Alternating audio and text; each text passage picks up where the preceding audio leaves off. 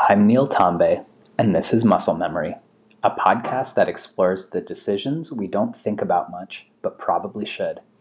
Here's today's episode, Found Money.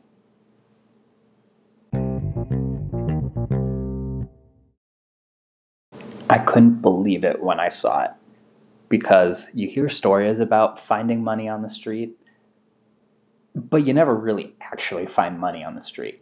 But I was on my way into the grocery store, on my way to a football game watch party just to grab some essentials, and I saw this $20 bill right in front of the entrance to the grocery store.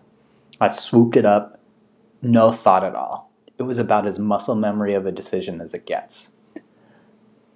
But probably within 3 seconds of having it in my hand, that's when I started to think about what comes next. What should I do with this $20 that I have in my hand? And all these criteria started running through my head just as fast as you can possibly imagine.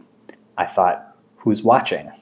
Was there someone in need of it? Because after all, I was in a large urban city. I wasn't in some ritzy, glamorous community in Southern California or something like that. So it's very possible that someone was in need of it. So I looked around. Did it look like there were any people that were looking for $20, scrambling furiously through their pockets, checking to see if they had a hole in their cargo shorts or something like that? And then as I kept walking, I thought, well, if I was to turn it in, who should I turn it into? Should I give it to a security guard? Should I look around and hand it to someone that was an employee? Should I go to the customer service counter?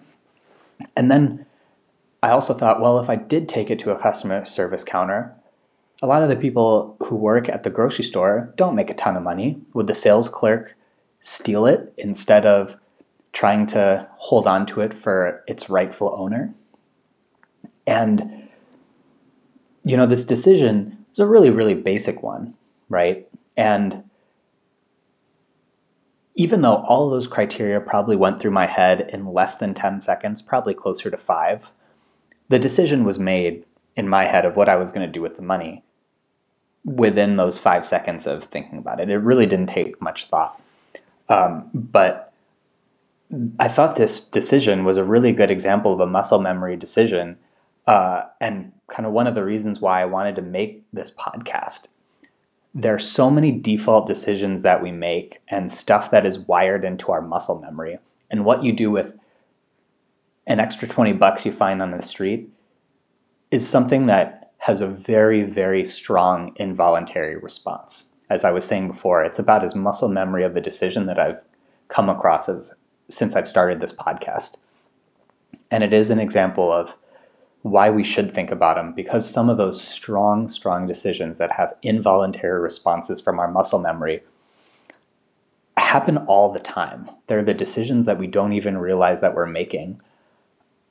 And those decisions, I believe, are really what define the character we are. And that's why I think it's so important to really deconstruct those muscle memory decisions so that we can make sure that after we make them, we're still someone that we can live with when we look in the mirror at the end of the day.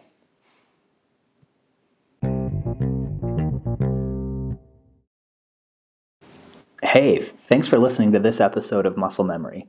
If this episode gave you a thought, a reflection, or a question, I really would love to hear from you. You can leave me a voice message. A link to do that is in the show notes. And if you like this episode or like this show in general, I'd really appreciate it if you left a review or shared it with a friend so that other people can find the show and participate in this conversation, which I think is really important. And if you want to hear more from me, the blog that inspired this podcast and that this podcast grew out of is on my website, which you can find at neiltambe, neiltambe.com/blog. Looking forward to seeing you next time.